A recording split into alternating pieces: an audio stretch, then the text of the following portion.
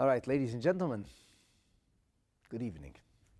And thank you for joining for tonight's class, Song of Vengeance. This is our 51st episode in the study of the tractate, the Masechet, the Talmud that speaks about Purim. It's called Megillah.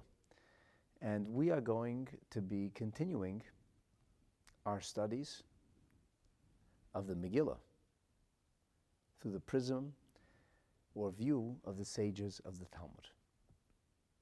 Before I begin, I want to acknowledge tonight's sponsorship, which I believe is anonymous. It's being done in gratitude to Hashem and for a continued refuah shlema for a very, very, very special boy. His name is Shmuel Yisrael ben Chana Sarah. Hashem should grant him a complete healing, and he should have a long, happy, and fulfilled life in Eretz Hashem. Hayipole me Hashem davar. Nothing is beyond the purview, the possibilities of Hashem's hands. So may everything go b'teiv hanira v'hanigla, in an open, overt, and revealed good in the best way possible. And of course, as we study tonight, and we speak about the enemies of the Jewish people and Jewish people emerging from dangerous situations, I'm sure all of us are thinking about our brothers and sisters in Ukraine and perhaps in other countries where their life might be threatened as well. Hine leyonim v'leyishon shemer Yisrael, the guardian of Israel neither sleeps nor slumbers. And there will be good news in Eretz Hashem.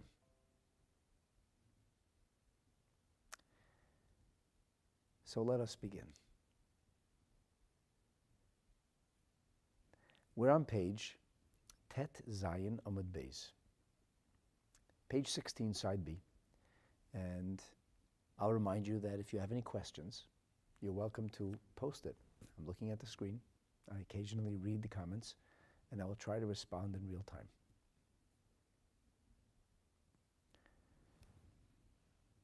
So tonight's class, like so many of the other Gemara classes, began for me in an entirely perplexing fashion. I actually couldn't make heads or tails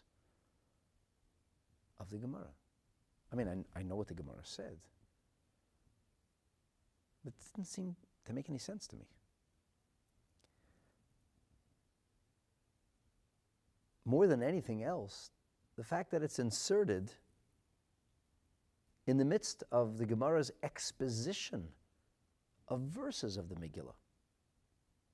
These verses are scripture, biblical verses. They're written in pointedly oblique language. That's because they contain many, many, many different ideas and layers of meaning. As I've shared so many times with you, when we talk about nevuah, prophecy, Torah, which is dictation, written with Holy Spirit from Hashem, you're talking about something which has application for eternity, forever. And as such, it's never going to be a simple read. So the Megillah has to be studied, like all of Torah. And the Gemara, the pages of the Talmud that devote themselves to the sermonics or expositions of the sages, have taken us through specific verses, highlighted what seems to be anomalies grammatical inaccuracies, a lack of particular meaning or importance. And the Gemara analyzed, and the Gemara revealed. But today, we are going to take a look at a few verses of the Megillah, but I realize there's no exposition here whatsoever. There's exposition in the verses or in the lines of Gemara prior. That was last week's episode. And then there was light and lots of other things. An entirely oblique verse. What does it mean? They had light and joy and gladness. Well, what is that? An honor? Okay, we spent well over an hour analyzing what that might possibly mean. We talked about in previous episodes the Gemara's introduction of deep history, the beginnings of the story of Purim, which takes us all the way back into the country called Egypt, and the dispute between Jacob's sons and their reconciliation. One of the points that I tried very hard to make was that there is an anomaly in the Megillah. There is a verse that doesn't seem to belong here. And that's why the Talmud is introducing this background to us. But now the Gemara is going to talk about rules of the reading. Here's how you should read the Megillah. Well, let me tell you a little secret. There's actually a focus on that much later on in this tractate. It talks to us about two people reading the Megillah at the same time. Can many people read the Megillah at the same time? It would seem that what we're about to learn today, which are instructions for reading the Megillah, belong there. And yet, here we get instructions on reading and writing. We get no commentary on the actual verse. And I'm thinking to myself, what's going on here? And it isn't as if the Gemara kind of turned a corner and has a new focus, because when we're finished with these rules, we go right back to analyzing the specific verbiage, the syntax. And more lessons, more ideas, more meaning is going to be extrapolated. So what is this? And then the rules that we're being introduced to seem so positively strange. Why is that even a part of the Megillah reading? So we're going to learn this well. And once we learn it well and once we understand it together, you'll be amazed. This is going to blow the top off something that otherwise nobody seemed to discuss. And in the end, although it's about rules and regulations, it is answering the strangest of anomalies, the most unusual part of the Megillah writing. So let us begin to study. I hope that you'll stay with me now. You're having difficulty with the volume in the classes. I don't know if something changed. I do know that there was somebody here who was tweaking things. Crank it up. I'll try to talk louder. I'm sorry, guys. This is the best I can do. So the Gemara says, after we finish reading about 𝐕𝐄𝐍𝐆 𝐒𝐄𝐍𝐆𝐄𝐄, can you hear, guys? Let me know. After the Gemara talks about that, we go into the 9th chapter of the Scroll of Esther. And there we hear about the day it arrived. That was the day that was slated for the genocide of the Jewish people. What happened? Vina hapoch. Everything was turned inside out. With a new and a second decree having been sent out amongst the entirety of the province, the Jewish people rose up in self-defense and aggressively went after their enemies. The fear of Am Yisrael, of the Yehudim, had fallen upon all of our enemies. The rank and file of military and governmental leadership was in awe of Mordechai. And the Jewish people defended themselves with great bravery and stunning success. And then, in the city called Shushan, there were bigger problems. Bigger problems because there were bigger enemies. This was Haman town. And in Haman's town, despite the fact that Haman had been hung, and according to most opinions, gibbeted, as in left hanging. A horrific reminder to anybody who would stand in the way of the king, or so Achashverosh saw it.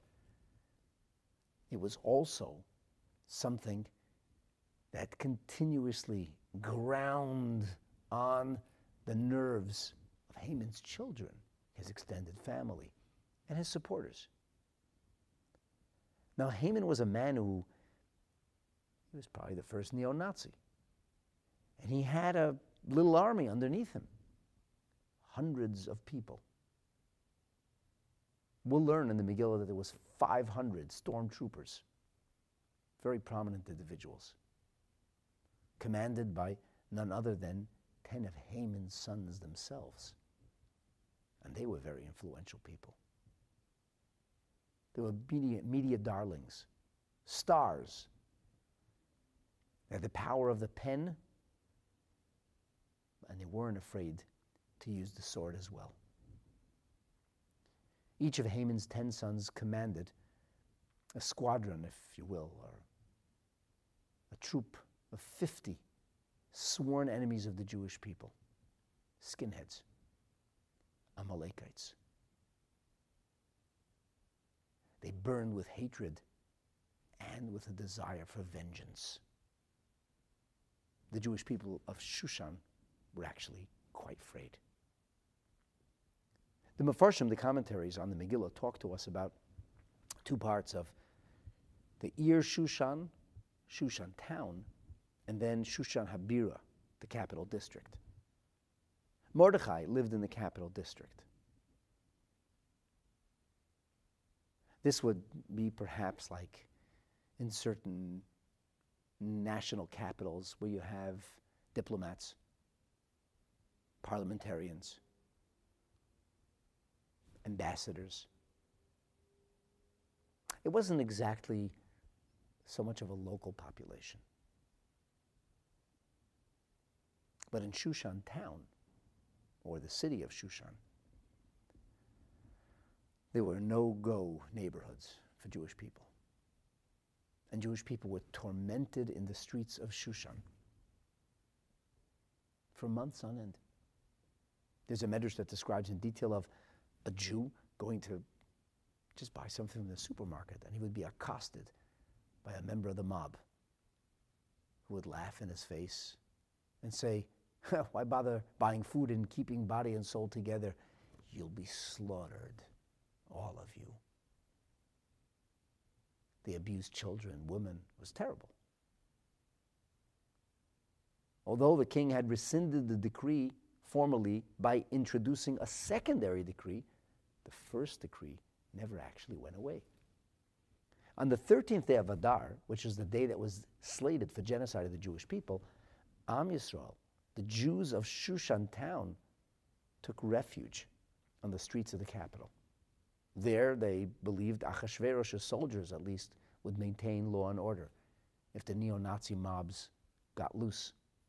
There, Mordechai and his coterie of followers and disciples lived.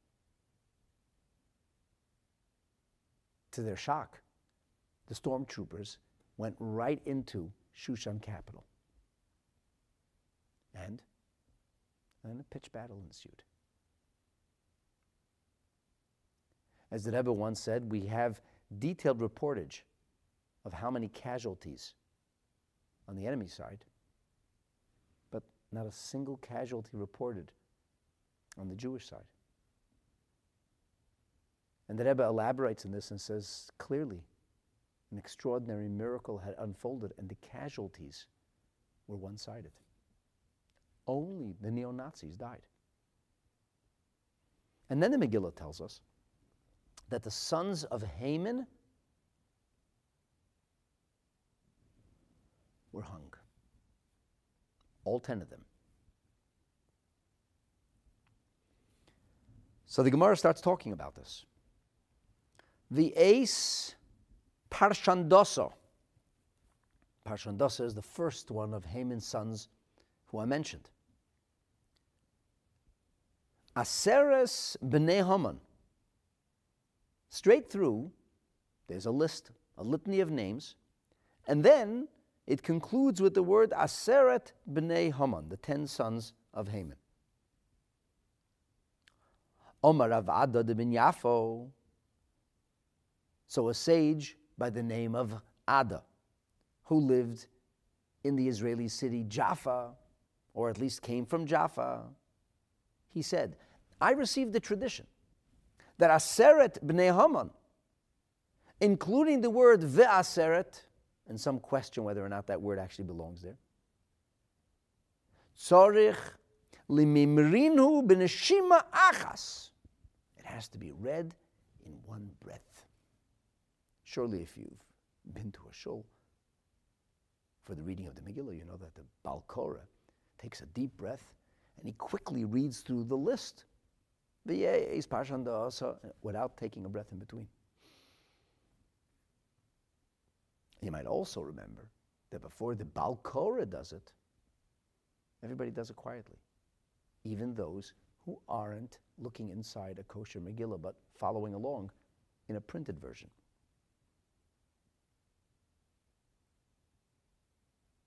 So the question is, my time. Why do we do this?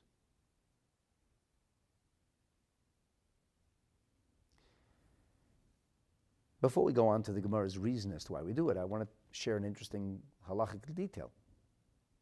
If the Baal Korah is supposed to read it in one breath,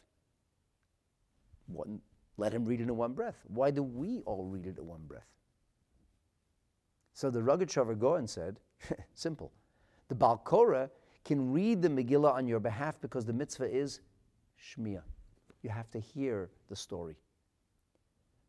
But this part of the story has to be read in one breath. There's a one breath element to that, and that can't be accomplished by virtue of hearing. It's not an audible thing. That's a verbal thing. That's a lungs and oxygen thing. And that nobody can do for you. Only you can do that for yourself. And so, the point then is, when a person is going to try and fulfill the mitzvah of Megillah, there is an element of the reading that can't be fulfilled by listening. It has to be fulfilled by verbalizing, chanting, saying the words in one breath. Why? I might add that there is no other reading that we, the Jewish people, do, and we do lots of readings, Torah readings. There is no other reading in which we make a point of reading it a certain way. It's always a Torah reading where the Torah is being read by somebody. That individual acts as a shaliach, as an agent on behalf of everybody else in the congregation, and that's how the mitzvah is fulfilled. The Megillah reading is the only reading that has this shortness of breath element introduced to it, or this one breath reading. Why?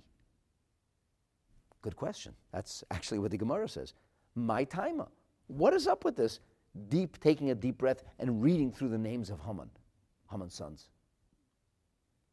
What does it even mean? Who cares about Haman's sons? So there were some bad people who lived like 2,500 years ago. Well, whoopee-doo. I know bad people living today. I need to say names of bad people who once walked the face of the earth.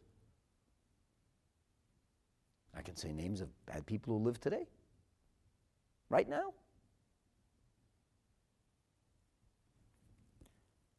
What is going on here? It's a fair question. So the Gemara says, you know why this is important? Because kulhu bahadi hadodi nafku nishmasayu. Because all of those 10 sons of Haman died at the same time. Their souls, if you want to call it that, the breath of life left their body at once.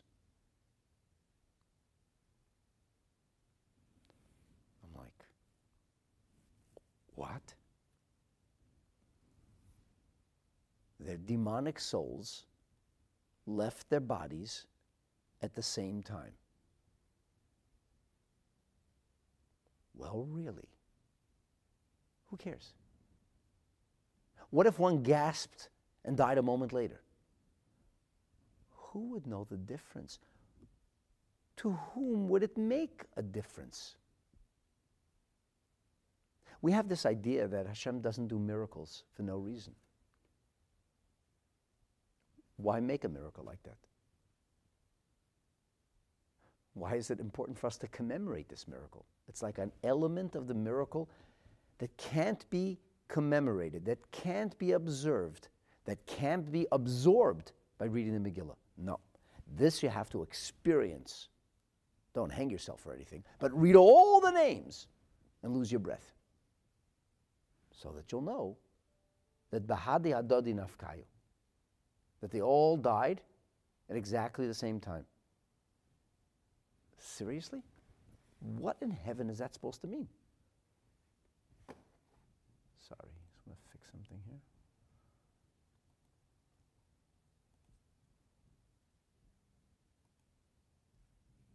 In other words, my first question was, I don't even know why the Gemara is telling this to us here in the midst of, this is like a piece of Gemara after piece of Gemara, episode after episode after episode. We've been learning this for quite a few classes now, 50 classes. It's been an analysis, words, scripture, sentences, syntax, lack of verbiage, words added, omitted, grammar that seems out of whack, and everything has a lesson, and everything has deeper meaning. And then there were things which were related to the story or the verses of the Megillah. We got introduced to that too. This has nothing to do with understanding the Megillah. This is a rule. It's a rule about reading the Megillah.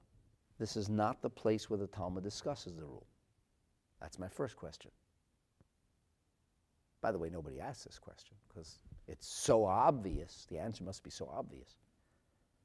My second big question is, well, what exactly are we commemorating? Forget that it shouldn't be here. This should have been written somewhere else. Why did the editors of the Talmud insert this rule right here? What is the rule? The Gemara itself is puzzled by the reason for this. What is the Gemara's answer? Because they died at once. So what?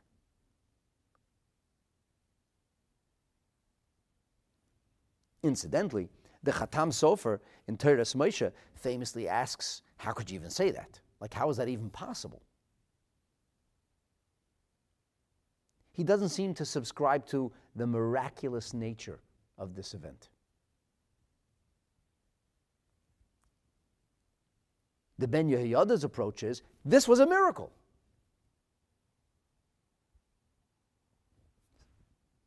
Well, what difference does that make, though?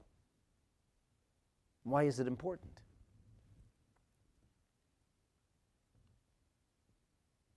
And then it gets even stranger. And I'm going to come back to the Khatam Sofer and the words of the Ben Yehoyada and introduce to you a fascinating teaching from the Rebbe's father. But first, let's continue. The Gemara then says, well, on this subject, Amar Rabbi Yochanan said, Vov the Vayizasa. You mentioned Parshan Dasa. Let's talk about the last one, the 10th son, Vayizasa. The Vov of Vayizasa, Tzorich Lemimtecha. It's got to be elongated, pulled, made more prominent, focused on. It's got to be bizikifa, more upright, more prominent. You know how prominent? It's got to be so prominent that it should be 𝐒𝐍𝐆 de Libros, like the oars that were used in the river Libros. So, those images you see of the gondolas in Venice, and you have those gondola taxis.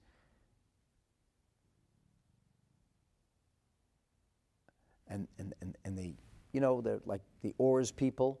They like move it along with the oars. So part of the oar is like moving the gondola along, but they also like kind of keep it away from the wall, because they're narrow streets or canals in Venice. So they keep like pushing stuff away, and then sometimes the canals are shallow, sometimes they're deeper. And the gondola drivers, they probably have a name, they use this oar. They're very deft with this oar. I imagine in my mind that the river Libros was kind of like this Libros River. I couldn't find it. I didn't succeed in my Google searches, but it must have been something like that. I've seen some of the Mefarshim say that it was a river that was of varying heights. So there was a long oar, and they could know how high or low the water was at a certain point, or there was rocky edges, and they had to stay away from the rocky edges. So it wasn't a regular oar. It was like a long oar, an oar that was used not only to move things along, to glide along the water, but also to stay away or navigate the depth. Stay away from the sides and navigate the depth. Now, I have to tell you, this is a very funny expression. The big vav should be like an oar. Let me tell you why it's a very funny expression. Because I'm going to soon share with you in the Shulchan Aruch, it says that we have a large vav. And there are actually 3 opinions as to what this means. Why don't we? It's elongated vav. You know what that means. The Rishonim have 3 different opinions as to what this means. And they said, it has to be like an oar. Well, okay, just make a long vav. So here's the thing. As we've discussed in the past, in Scripture, say the writing of the Sefer Torah, there are 3 sizes or 3 fonts that are used. I'll say it in its Aramaic terminology. Oisius Beininis, Oisius Ravravus, and Oisius Zeiros. Ravrava. Ravrava is Aramaic for like large, big. Zeira is Aramaic for tiny. And Beinonit is Aramaic for in between. In plain English, large font, average font, small font. We have a tradition that certain letters in the Torah should be written with large font. The first letter of the Torah, Bereshit, has a large base. Most of the letters in the Torah are written with average font. Some of them are written with tiny font. For example, the 3rd book of the Torah, Leviticus, or Vayikra, opens with the word Vayikra, and God called lovingly to Moshe Rabbeinu. It's a language that denotes love, tenderness, endearment, that God cherishes the person he's speaking to. The word Vayokar, conversely, means God happened upon. It indicates a sense of randomness, haphazardness, almost discomfort. Like something inappropriate. So Moshe Rabbeinu was very humble, and he didn't want to draw attention to himself. And he didn't want people to speak about how lovingly God would call to him. So he didn't want the word Vayikra to be written with a large aleph. He was content with it to say Vayakar. Vayakar, incidentally, is how God appears to the arch-evil prophet Bilam. So to convey the humility of Moshe Rabbeinu, we have a tiny aleph. So it says Vayikra, and he lovingly called to him, but when you look at the word, you first see Vayakar, because the aleph is small. That's just, for example, one of the things we are aware of. We know why it's written with small or large letters.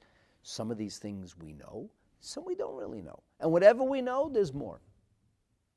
The large bays in the beginning of the Torah, that's an emphasis that there are two things that the whole world was created for. Bereshit bara, in the beginning of creation. What are the two things? Oraisa v'Yisrael. For the Torah and for the people who would be given the Torah. So it's a large base. Now the Megillah also has this oral tradition, prophetic tradition, of certain letters that have to be written large or small. This is not the first time the Talmud is telling us about a large or small letter. So just say large letter. No, he says, no, not large letter, elongated letter. Oh, elongated. I wonder what that means. A vav elongated. You know what a vav is, or, Google it. Find out what does the Hebrew letter vav look like. So an elongated vav means a long vav. Well, then it would look like a nun sofit, an ending nun. Okay, there's a way to distinguish it. You make it the precise shape of vav, but a large vav. The Gemara doesn't say that. The Gemara doesn't say make a large vav. The Gemara says elongate it like the oars of the watercraft on the Libros River. Hey, it's got to be an easier way to say this. This is not the only large letter in the Torah. So just say that. Say it. A large letter. It's like, a person wants to scratch his ear. He's like reaching over to scratch his left ear with his right hand. Say it straight. Like, what is the issue? And incidentally, we have a huge dispute amongst the Rishonim what this means. We have three possibilities.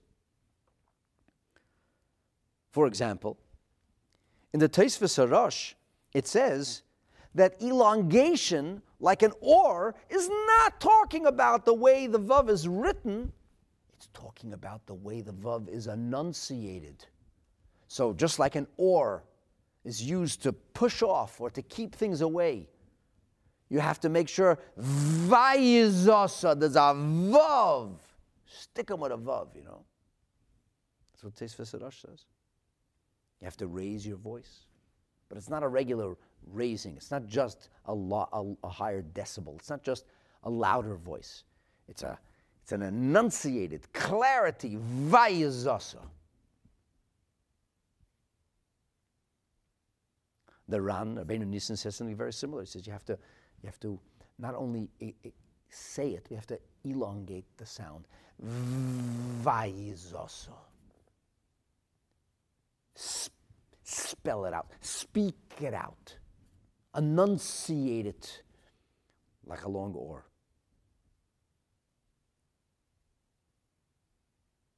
The Ran also says you have to make it larger in the way it's written. It's both.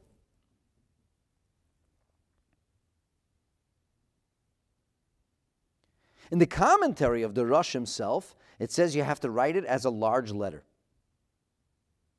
So the Ran, Rabbeinu Nissen, says to Rabbeinu Asher, I don't understand. If this is one of the large letters of the scripture, we have a list of large letters. Vav vayizasa is not amongst them.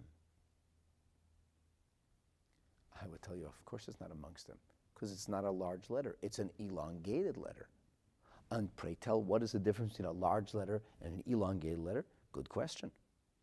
So the Ran says a typical vav, the vav is like a head, so to speak. There's the top of the vav, which is perfectly horizontal, And then it comes down on the side, and it's got a leg coming down the side. And it comes to a point. He says, instead of making the vav perfectly horizontal, you have to make the top of the vav reaching up. Reaching up like this. It's not a vav like this, flat. It's a vav that looks like this. It's an odd-looking vav. So the vav goes like an or. So it's not this. It's got to be written differently. It has to be framed differently. What is this? Really, what is this? So we have these different interpretations. It's an audible thing. It's a size thing of how it's written. Or no, it's the way it's written. Now, when we look in the Shulchan Aruch, it says quite clearly that this is the way that it has to be written. We don't have the Alter Rebbe's Shulchan Aruch. But the Shulchan Aruch doesn't say you make a large vav. In chapter 691 of the Shulchan Aruch, it says, tzarech laharich bevav. You have to elongate. You have to have a long vav, the vav of 𝐕𝐄𝐍𝐆. And the commentaries say, well, some say this means written, and some say it means audible, the way you read it. Not necessarily the sound, though. It's the way you read it. So the Shar HaTzion tells us, the Chafetz Chaim brings down, and again, we don't have the Alter Rebbe's Shulchan Aruch, but he says, ultimately, you have to write the 𝐕𝐄𝐍𝐆 with a large vav. That is the custom. That's the custom.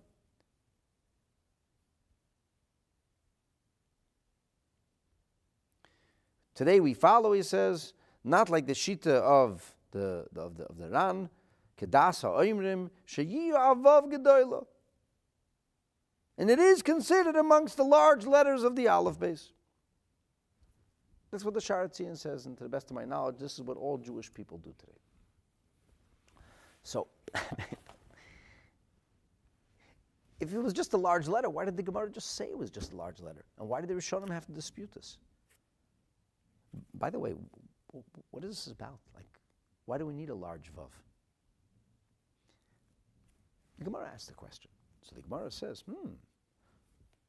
it's a maisa with a vav, like an or. We don't even know what it means. My timer. What's the reason?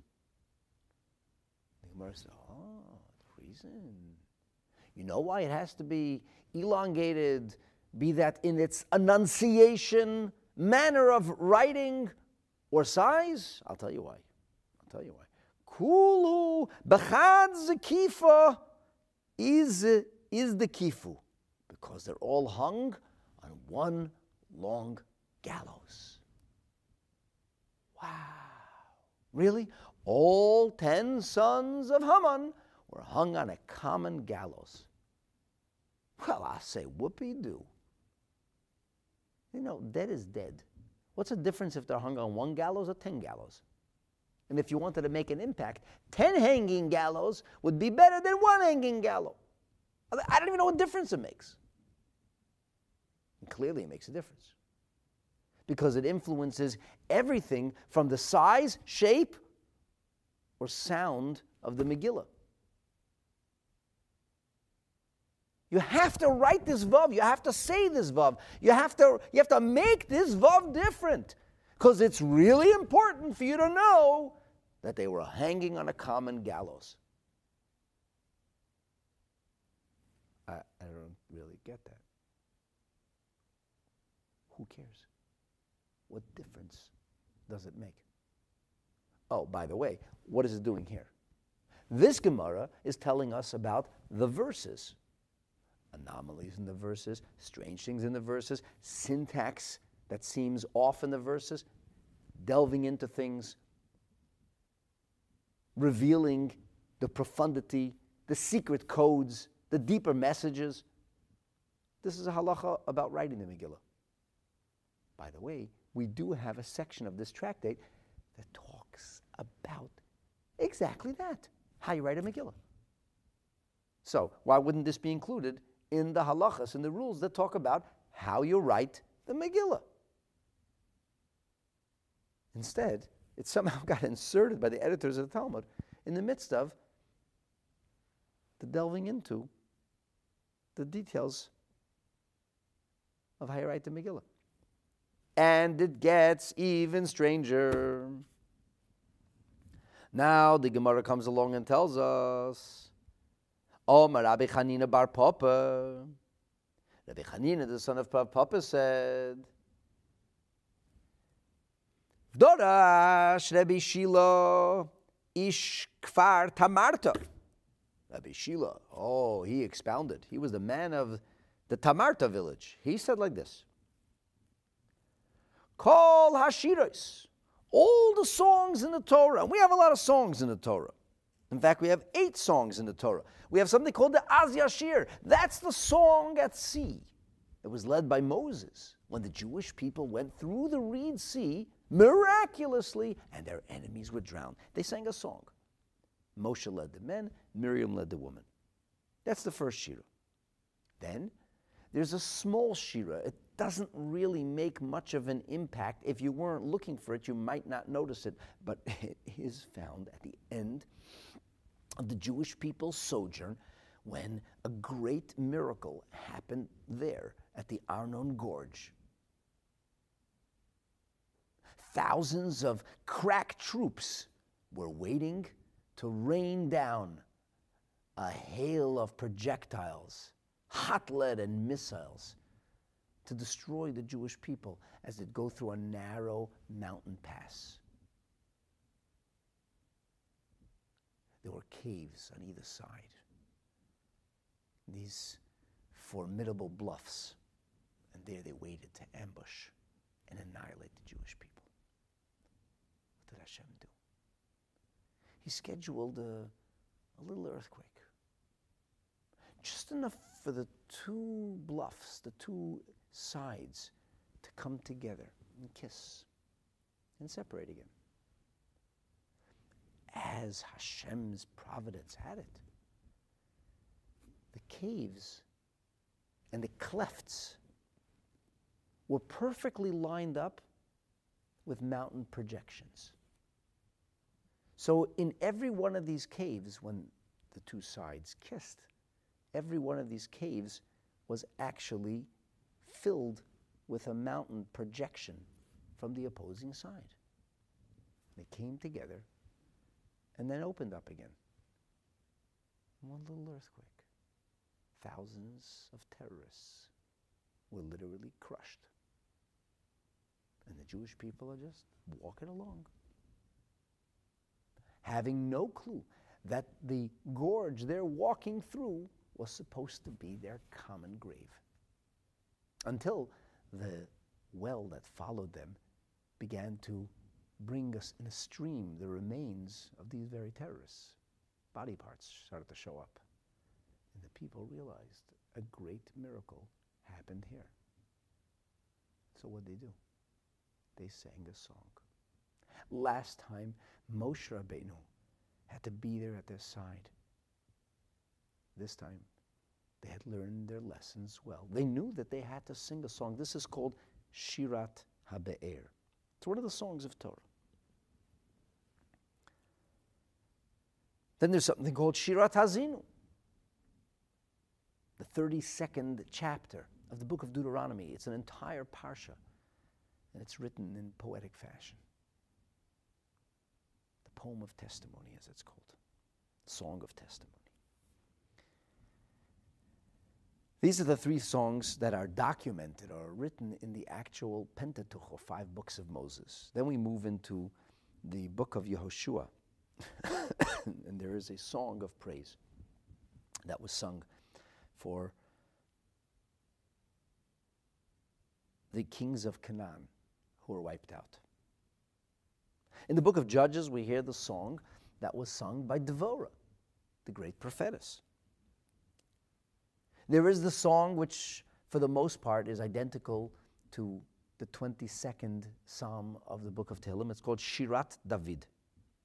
It's found in the book of Shmuel. Incidentally, Shirat Devora and Shirat David are the Haftorah that accompany the biblical reading of 𝐒𝐍𝐆. Shirat Devora accompanies the reading of 𝐒𝐍𝐆, which is performed in Parshat Beshalach. That happens during the winter. And then, on the 7th day of Pesach, we read the Shira. And this time, Shirat David is chosen to accompany it.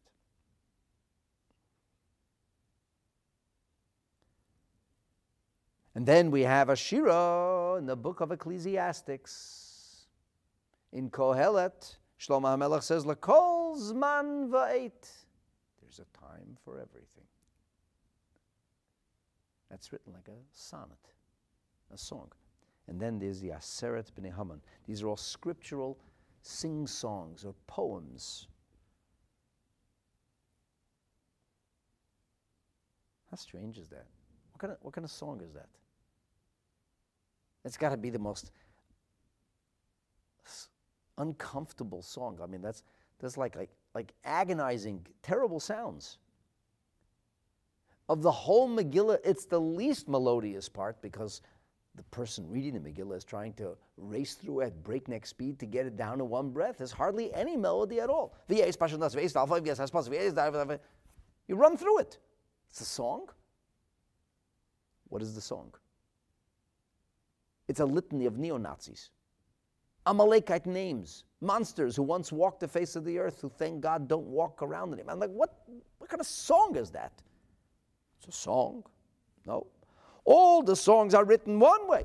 Gemara says, Kula nichtavais ariach al gabi levena. And ariach al gabi levena is understood in plain English to be a half brick above a half brick. An ariach is what's called a half brick, and a levena is called a whole brick. So ariach al gabi levena, half brick above a whole brick. And there's a dispute of what exactly this means, but on a simple level it means that the shirot are written with a partial line, 1/3 on one side, 1/3 on the other, and then it's left empty in the middle. The next line has blank on either side, but the large middle is filled with writing. And then the third line has writing at the beginning of the line, writing at the end of the line. It's empty in the middle. The fourth line is empty at the beginning and end, and the middle, which is the wider part, the full brick, is filled with writing. So it has a certain symmetry. So all of the shirot are written like that, with one big exception. And that's the shira, the Song of Vengeance, I called it, the names of Haman's sons, as well as the kings of Canaan. So the names of Haman's sons and the kings of Canaan are written ariach agabi ariach, half brick above half brick. That's the word ve'et, ve'et, ve'et. They're written like in a line of ve'ets, small half bricks on one side. And then on the other side we got the names. You got funny long names: Pashandasa, Vayizasa, Dalfoin Arsposa. Those are called whole bricks. So we got, on the line, on one hand, we got just little words, just two letters, ve'es, ve'es, ve'es, ve'es. On the other hand, we have larger letters. And they're lined up that way. And the Gemara says, I don't even know what you're talking about. Like, what difference does that make? Why would the first one be written in a staggered fashion and the second one be written with the bricks, one on top of the other? So the Gemara says, I'll tell you why. First, the Gemara says, my timer. What's the reason for this? And the Gemara says, Shalaitahei tekuma lemapalason. They should never recover from their fall. They were brought down. They should never recover again. What? Yeah, you heard. It's written in a way in which they should never recover again. I forgot to share with you the words of Rashi. Rashi says, Aseret b'nei Haman hazkarat shmotan, the mentioning of their names. V'teva hasmucha acharein, and the words after. So all has to be read in one breath. Geloimar nishmatan naflu ke'echad. Their souls fell at once. Zekifa, he says, gives us a French word, and he says, betzad echad zel lamata mizeh. One above the other. A riach, the whole brick, that's the half brick, that's the letter. Levena, that's the chelik shehu kiflayim in achsav. That's the part that's twice as long as the reading. That's the whole brick. So there's two opinions of what this means, whether the empty space or the writing. You can Google the image. I don't have an image to show you. You get the message. Should have had a Megillah to show you a Megillah. And what's the reason for this? Rashi says, there should be no wiggle room. They shouldn't be able to widen their stride, so to speak. If there was bricks on either side, so then they would find a way to get a firm footing, but no bricks on either side. It's just like lined up with bricks, so they just fall down. What the heaven does this mean? Who shouldn't have a tekuma? Who shouldn't recover? People who died? What are you? They're going to come back to life unless the Megillah is written a certain way. But if the Megillah is written this way, oh, that's it. They're never going to get up again. Seriously? What heaven is this talking about? What does it mean? By the way, the weird stuff ends right here. The Gemara says, okay, let's go back to looking at the verse. Vayomer HaMelech LaEsther HaMalka, and Rabbi Avo starts to expound on the verses of the Megillah again. What was this? What was this 3 successive rules about how the Megillah should be written and read? The first one is how it's supposed to be read. It's not even part of the Megillah reading. Everybody has to read it in one breath. By the way, the Tosfos says, this is to begin with, the ideal way. If you didn't do it, it still works. So we take a look in the Shulchan Aruch, and the Shulchan Aruch says, chapter 690, subsection 17, Minhag Kol Yisrael, it is the Minhag of Yisrael,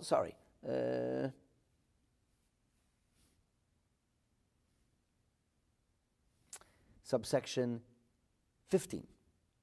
Tzarech loimer asaras b'nei Haman, you have to say the 10 sons of Haman, ve'aseres hakoil b'neshima achas, all in one breath. Lehoidia, to make known, to broadcast, shekulam nergu v'nitlu ke'echad, they were all killed and hung. What does it mean, killed and hung? So maybe they were gibbeted. There's an opinion they were gibbeted later. So they had to be gibbeted at the same time too. They were hung at the same time. They died at the same time. They got gibbeted at the same time. Now the Ramah says, like the words of the Tosfos, Dafke lechatchila. This is the way it should be to begin with. Aval b'di'eved. But, if you didn't do it, im hifsik b'neim, if you made an interruption, God forbid, between the names of Haman's sons, so Yatsa, you still fulfill your custom. You still fulfill the mitzvah. And he says, lechatchila, to begin with, noigim le'er b'neshima achas mitchilas chamesh me'esh, start from chamesh me'os ish, v'es parshan dasa, until ad aseres. So the Maharil, very interestingly, which is the origin of this minhag, that you started not like the Gemara says from chamesh me'esh, the Maharil says that the reason we have to do that is because they were all, so to speak, these 10 sons of Haman represented 50 apiece of the 500. He brings down, the Maharil brings down from the Lekeach, Taima, the Chomesh, Meyos, Ish, Tzichem Lias, Benishim Achas. Why do you have to say 500 men? The 500 men didn't get killed at the same time. The 10 sons of Haman get hung at the same time. Now you just made life more difficult. Now you said, and no, don't just say the 10 sons of Haman in one breath. Also say Chomesh Meyos Ish, 500 sons, 500 people in one breath, 500 neo-Nazis, and this were the names of the 10 sons of Haman. What's going on over here? Oh, he says, Mishum, Da'aseres b'nei Haman, ha'yasorech hamishim, because the 10 sons of Haman, I'm reading from the Minhag Maharil. Maharil is the forerunner of the Shulchan Aruch of Yaakov Mulin. It's the 15th century. Ha'yasorech hamishim, aloisen chomesh meis. Those 10 each had a battalion, I don't know, a squadron of 50 monsters, 50 neo-Nazi killers. And each one says, I'm a Dalfoin man. And the other one said, I'm a Vayazasa man. Their swastikas were unique to their Dalfoin Aspasa and so on and so forth representations. So they were, when you hung the son of Haman, it's like you hung all 50 people, because he was the iconic leader of that squadron. What the heck is going on over here? What does this mean? Like, now you have to take even a deeper breath, which I'm having a difficult time doing right now. And a deeper breath, and not only say the sons of Haman, but also the 500 people. What does this mean? What is this about?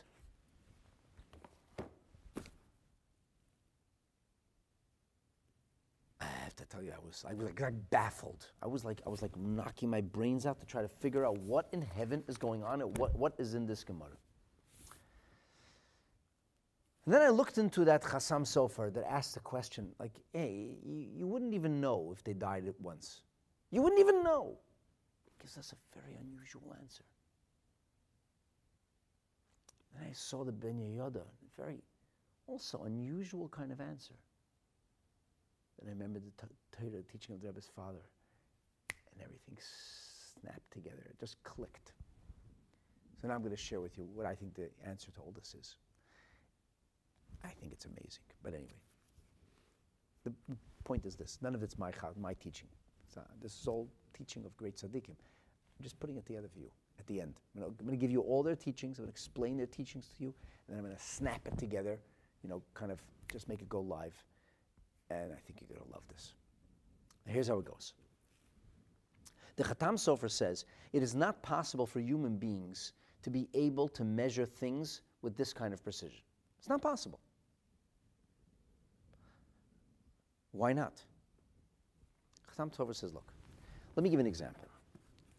He actually gives a few examples. I'm going to share with you one of the examples as to how the Chatam Sofer says it doesn't mean it can't happen.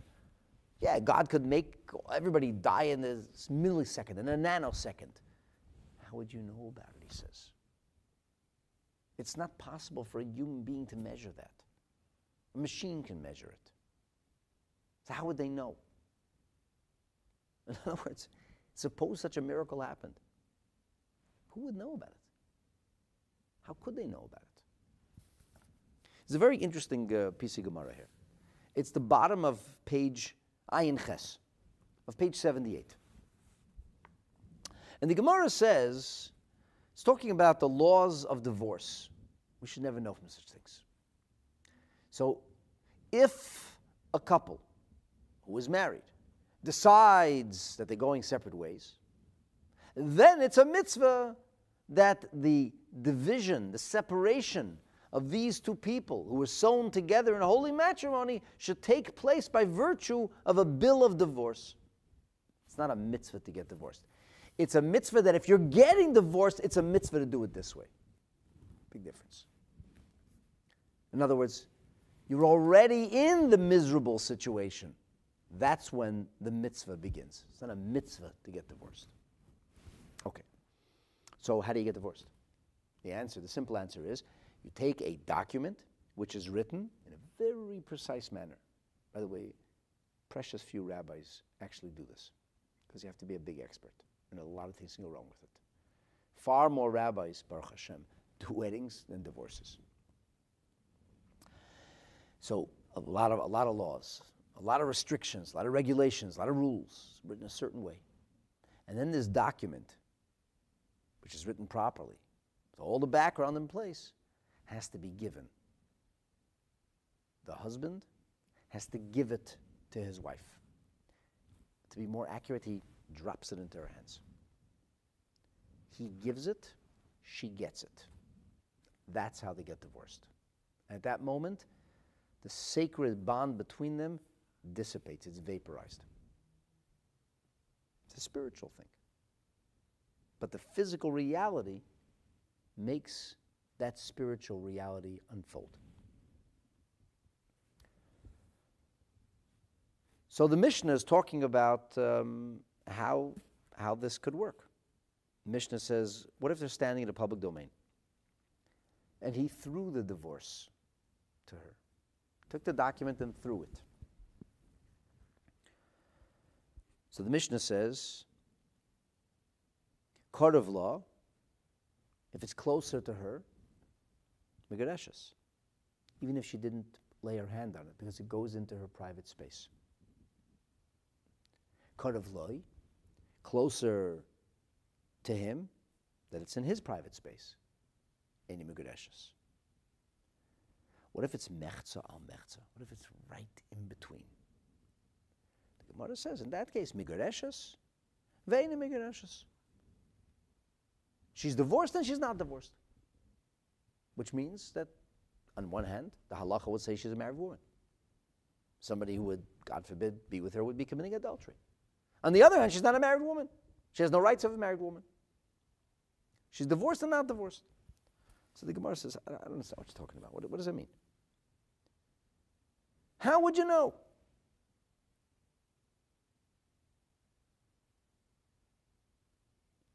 So the Gemara says, and if you're going to tell me, they also travayu bahadi adodi, that they both came to this place at the same time, and therefore they both have the same, so to speak, private domain. And that's why there's a question if it's in his domain or in her domain. So the Gemara says, it's impossible to know with certainty who came where when. It's not possible to know that. Ella, he says, behechrich sheha'echad yakdim. We say it has to be, somebody had to come to this place first. They couldn't have come at the same time.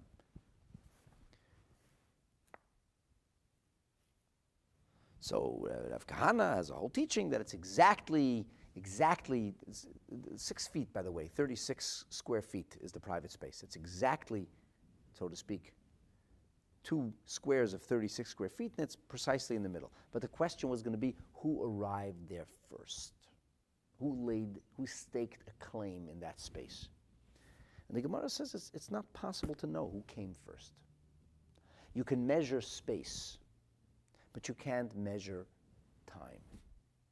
When somebody arrived, when something happened. It happened at exactly the same time. You can't do that. Nobody knows it happened at exactly the same time. So there's this idea that when you come to a space, then you assert a certain ownership, a certain domain. It becomes your domain. Whoever got there first is their domain.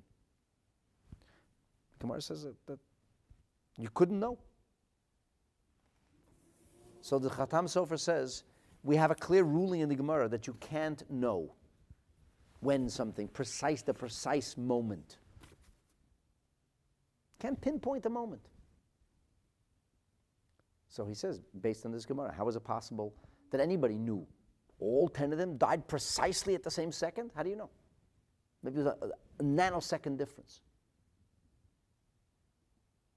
It's a very strong question. So the Khatam Sofer offers this incredibly creative, radical answer. He says they didn't. It didn't happen. It's not what it means. So what does it mean?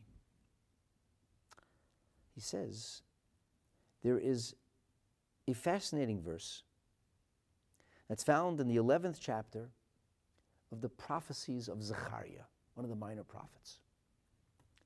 So Zechariah Hanavi, the prophet, the world calls him Zechariah. Zechariah Hanavi in the 11th chapter, he sharply criticizes the Jewish people for their faulty leadership, lack of leadership. He really pummels them. And on a literal level, it seems to be speaking about 3 families of the ruling class.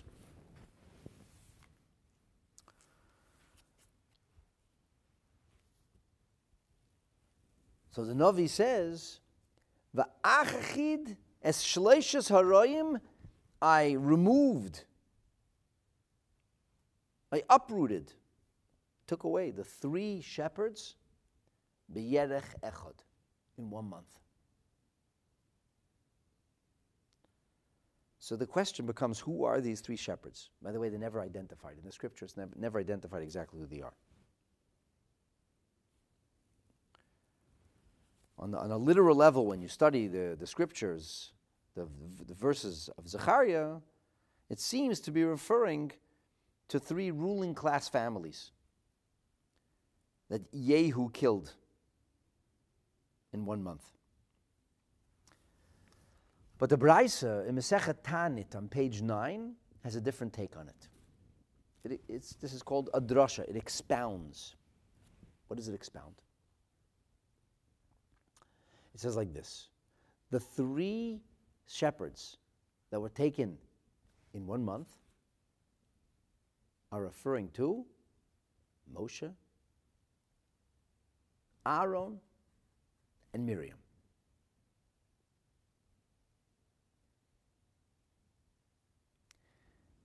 Why is that the 3 shepherds?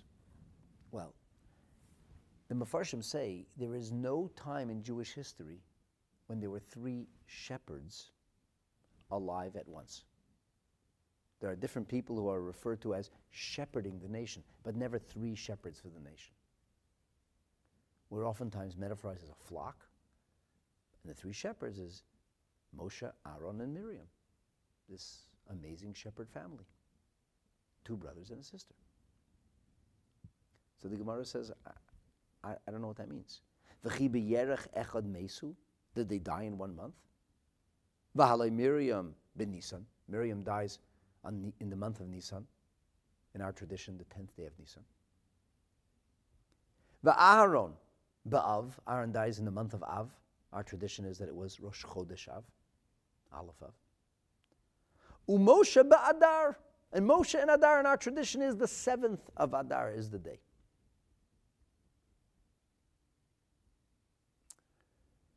So the Gemara says, Elo, Melamed, this teaches us, Shenizbatlu shalosh matonos toives, that 3 beautiful gifts were taken from us, were disbanded. Shenosno al yodam, we received them through these shepherds, and all of them disappeared in 1 month. What could this mean? So it's interesting to note that there isn't a clear statement in the Torah that Moshe Rabbeinu passes away in the month of Adar. But we know when the Jewish people entered the land of Israel. They entered on the 10th day of Nisan. Yud Aleph Nisan was the first day in Eretz Yisrael. Yud Aleph Nisan. So it says that they mourned Moshe for a month, and then they waited 3 days, and then they entered the land. Well, if they entered on the 10th, the first day in Eretz Yisrael was Yud Aleph Nisan. They entered on the 10th of Nisan, and that was the 3rd day after a month. Well, if it's the 3rd day, that's 3 from 7. If it's 3 days after Zayin Nisan, what day was it? Clearly it was Zayin Adar. So what happens is that Miriam, she is the one who provides hydration. It's in the schut and the merit of Miriam that the miraculous well followed the Jewish people through the desert. We still refer to it as Be'era Shel Miriam, the well of Miriam. It was in the schut, the merit of Aaron HaKohen, Aaron the high priest, that the Jewish people were enveloped, encircled with proverbial clouds of glory. Climate control, smoothing pathway, protective, these protective walls around them. That was in the merit of Aaron. And the merit of Moshe came the manna. And we know this because after Miriam's death is recorded, there's a water crisis.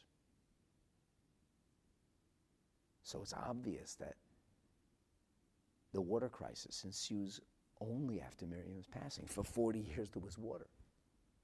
It doesn't take a rocket science to put 2 and 2 together. Miriam dies, there's a water crisis. That means it was only there in the merit of Miriam. But it came back to us through Moshe Rabbeinu. The spirit of Miriam then embodied itself through Moshe. We know that the Jewish people were attacked by the Amalekites. referred to in code by the king of Arad. Why? Because they noticed that something wasn't the same. The clouds of glory were no longer there. Aha! So they attacked. But what is spoken of just before this attack? The passing of Aaron. So what stimulated the attack, what emboldened them, was the loss of the clouds of glory. But the only thing that occurred that could possibly have caused the loss of the clouds of glory was the death of Aaron. Aha! From here we derive that it was the merit of Aaron that the clouds of glory enveloped the Jewish people. Those anane hakavod are restored to the Jewish people because the spirit of Aaron becomes embodied through Moshe. When Moshe Rabbeinu passes, the manna stops falling, the clouds dissipate, and the miraculous well dries up. Aha! So they lost all at the same time. So the Khatam Sofer says, what does that mean then? It means that the spirit of Miriam moves into Moshe.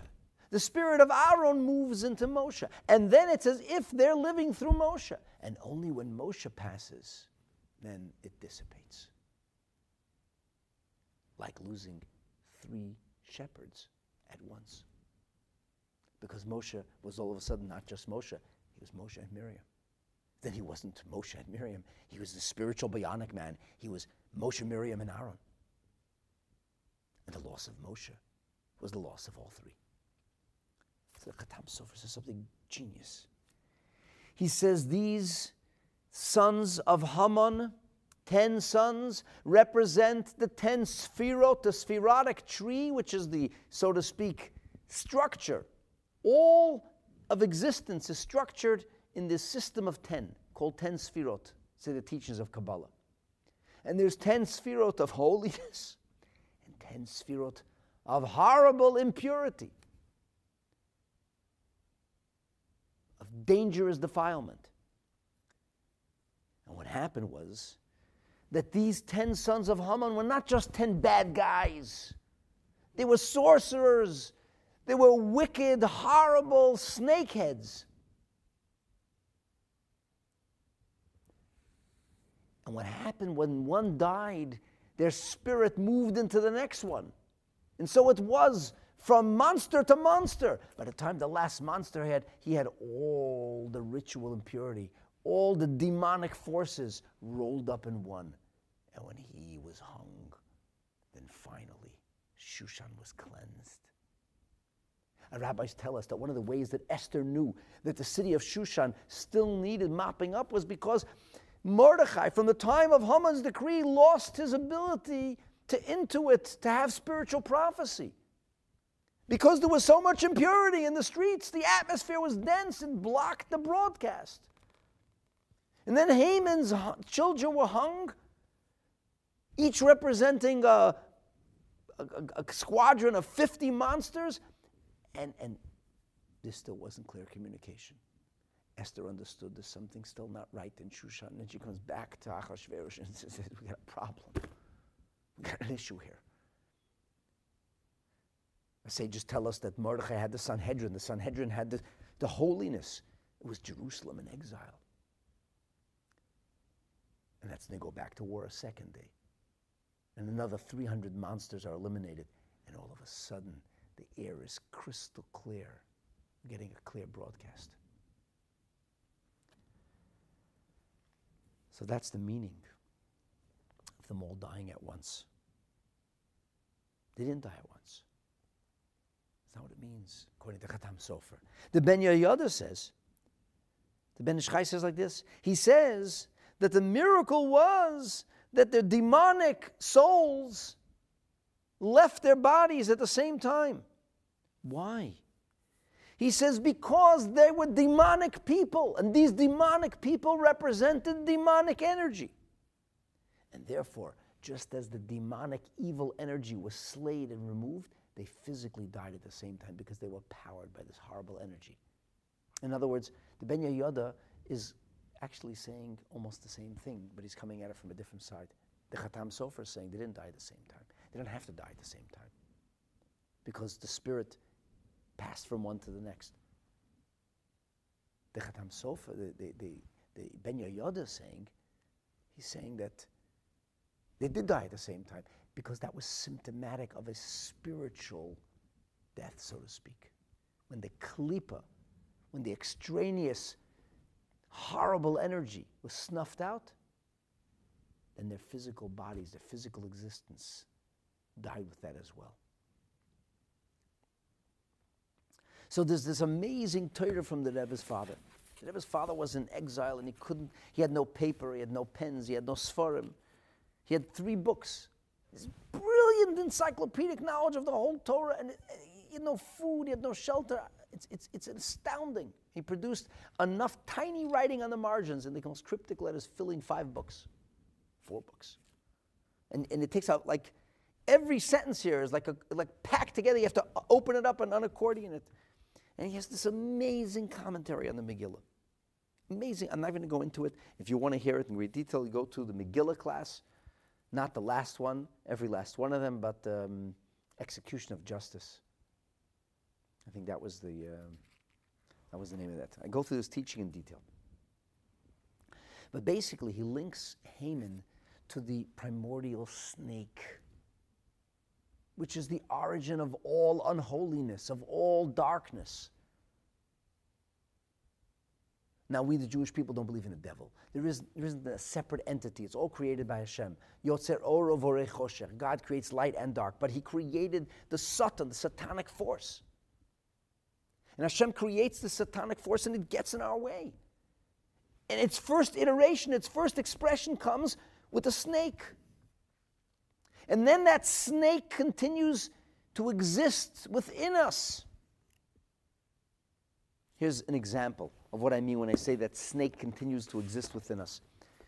There's a verse, he alludes to a verse which is found at the end of Parshas Shmini.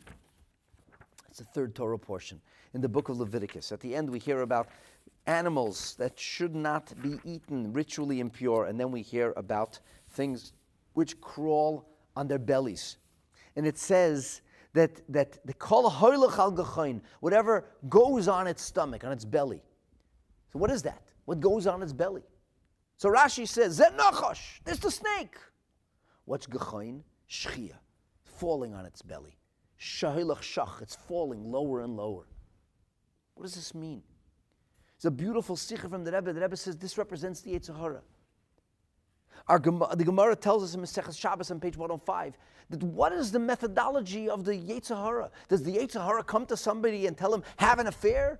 Does the Yetzer Hara come to somebody and tell him, kill somebody? Never. The Yetzer Hara comes and he gets you to do little tiny things. He never comes to Bernie Madoff and says, rip off the whole world. Nah. He says, just lie to one person. You take his money. You tell him you give him back his money later. It's little things. Small little things. One thing leads to the next before you know it. One act of dishonesty, one act of deception, another act of deception. You're in the middle of a Ponzi scheme. You can't escape anymore. That's the story of the Yetzer Hara. And what is the methodology? Falling on his belly. The Yetzer Hara doesn't slither. He's falling. He gets you to fall lower, lower, and lower. And once you're in free fall, hoylech shach, you get trapped by the Yetzer Hara. So the Rebbe's father says that the word gachain, that pasuk which shows up in Leviticus chapter 11, is related to the original snake. And this is related to Haman. And he goes through a slew of fascinating verses that link Haman to the snake and to the Satan and Haman's sons. And he says that the answer to this he brings down, he says this is the same idea of the long or, the long vav, because actually the word gachon in Leviticus 11, verse 42, is written with a large vav. He says the vayazasa, the vav of vayazasa, it's linked to the vav of gachain, of the snake. And he talks about on a Kabbalistic level what the vav represents. And he says gimel and ches. Gimel is 3, ches is 8. Add it up. It's 11. Haman and 10 sons hanging from the same gallows. How tall was that gallows? 50 cubits high, the Megillah says. Gimel and ches, 11. The vav represents that very decapitation, so to speak, the removal of this evil, and it ends with a nun, a long nun. Nun adds up to 50. That's the wood. That's the gallows. And he links this from all sides. It's fascinating teaching. I encourage you to watch the Megillah class, Execution of Justice, to appreciate and understand it better. But here's the point I want to make, and what the whole Gemara suddenly become clear to me. The issue that the Gemara has is we have this business with part of the Megillah that has to be read somehow different. Why? It's to be read in one breath. What is this about? What does this have to do with the Megillah? What does it have to do with the story of Purim? What's being... It has to be strangely written, but also enunciated in a different way. What does that mean? The structure is different, so they shouldn't rise again. What the Gemara is telling us is, my friends, they all were hung on one gallows. They all died at the same moment. That they shouldn't rise again. This is not simply a historical detail of monsters, Nazis who once lived. This is a representation of evil itself. The Megillah is documenting a story that didn't just once upon a time people wanted to kill Jewish people. That event, these monsters, these Amalekites represent the essence of all evil. The story of Purim is the showdown between light and darkness, between good and evil, between life and death, between Kedusha and Klippa, holiness and the polar opposite. Haman represents all that is bad, rotten, and evil in this world. Mordechai and Esther represent all that is good and holy. This is the conflict, the face-off of perfect good and perfect evil. And the victory of Purim, which we continue to celebrate until this very day, is far more than just a historic episode that once happened. There's a reason that the Megillah has to be read year after year after year to fulfill the mitzvah. There's a reason we need to celebrate Purim annually. And the reason is because the story of Purim is the story of the Jewish people. It is the story of triumph of light over darkness. It is the story of the victory of goodness, of righteousness over evil. The hanging of Haman's sons was not simply a little event where certain neo-Nazis were hung. These were iconic neo-Nazis. Each man represented a squadron of 50 monsters. Each one of these people represented a demonic spirit. Megillah is a holy book. The way it's written in the Megillah has a lot to do with the way these spirits are put down forever. Make sure the vayezasa is elongated. Know that it is all the same line. It's not disparate events. Why do we mention the names of Haman's children? Why is it even a part of the Megillah that Haman's children? We never heard of them before. These were the people, Rashi tells us, quoting our sages, these were the people that tried and successfully stopped the Beis HaMikdash. This is not a little thing. This is huge. And their death represents the destruction, the slaying of evil. And the Megillah has to be read a certain way. And the Megillah has to be framed a certain way. And it's important for us to read it in one breath to understand that this is about the breath of life itself. And in doing so, we destroy the klipa, the ugliness and the evil on the outside. And it helps us to destroy the ugliness that we sometimes have on the inside. And that's why it's not a detail in the reading of the Megillah. It's not a detail in the writing of the Megillah. It is an overriding, primary theme of the story of the Megillah. And that, I'd like to suggest, is what this Gemara is really all about. I hope you found that uplifting and inspirational. I certainly had a wonderful time figuring out this Gemara, understanding this Gemara, learning all these amazing holy teachings. May we together be united with the spirit of goodness and righteousness, for in the end, that is what shall prevail. In a time when when darkness seems to pervade everywhere, let us remind ourselves and anybody who will listen that in the end, that there will be light and there will be joy, there will be happiness and glory and honor. Kain tihi alanu, we shall prevail. I hope and I pray that in Mirz Hashem, this year's Purim will be beyond anything we possibly could have imagined, as we will emerge from the current worries and anxieties and fears that the globe is facing, not just with a solution, but please God, with the coming of Mashiach and the transformation of our world forever. B'mheira u'b'yameinu, amen. Thank you so much for joining. Please share, like, and get others to subscribe. And let's keep getting a message of Torah and inspiration as far and wide as we can. Thank you again. Laila Tov. Have a good night.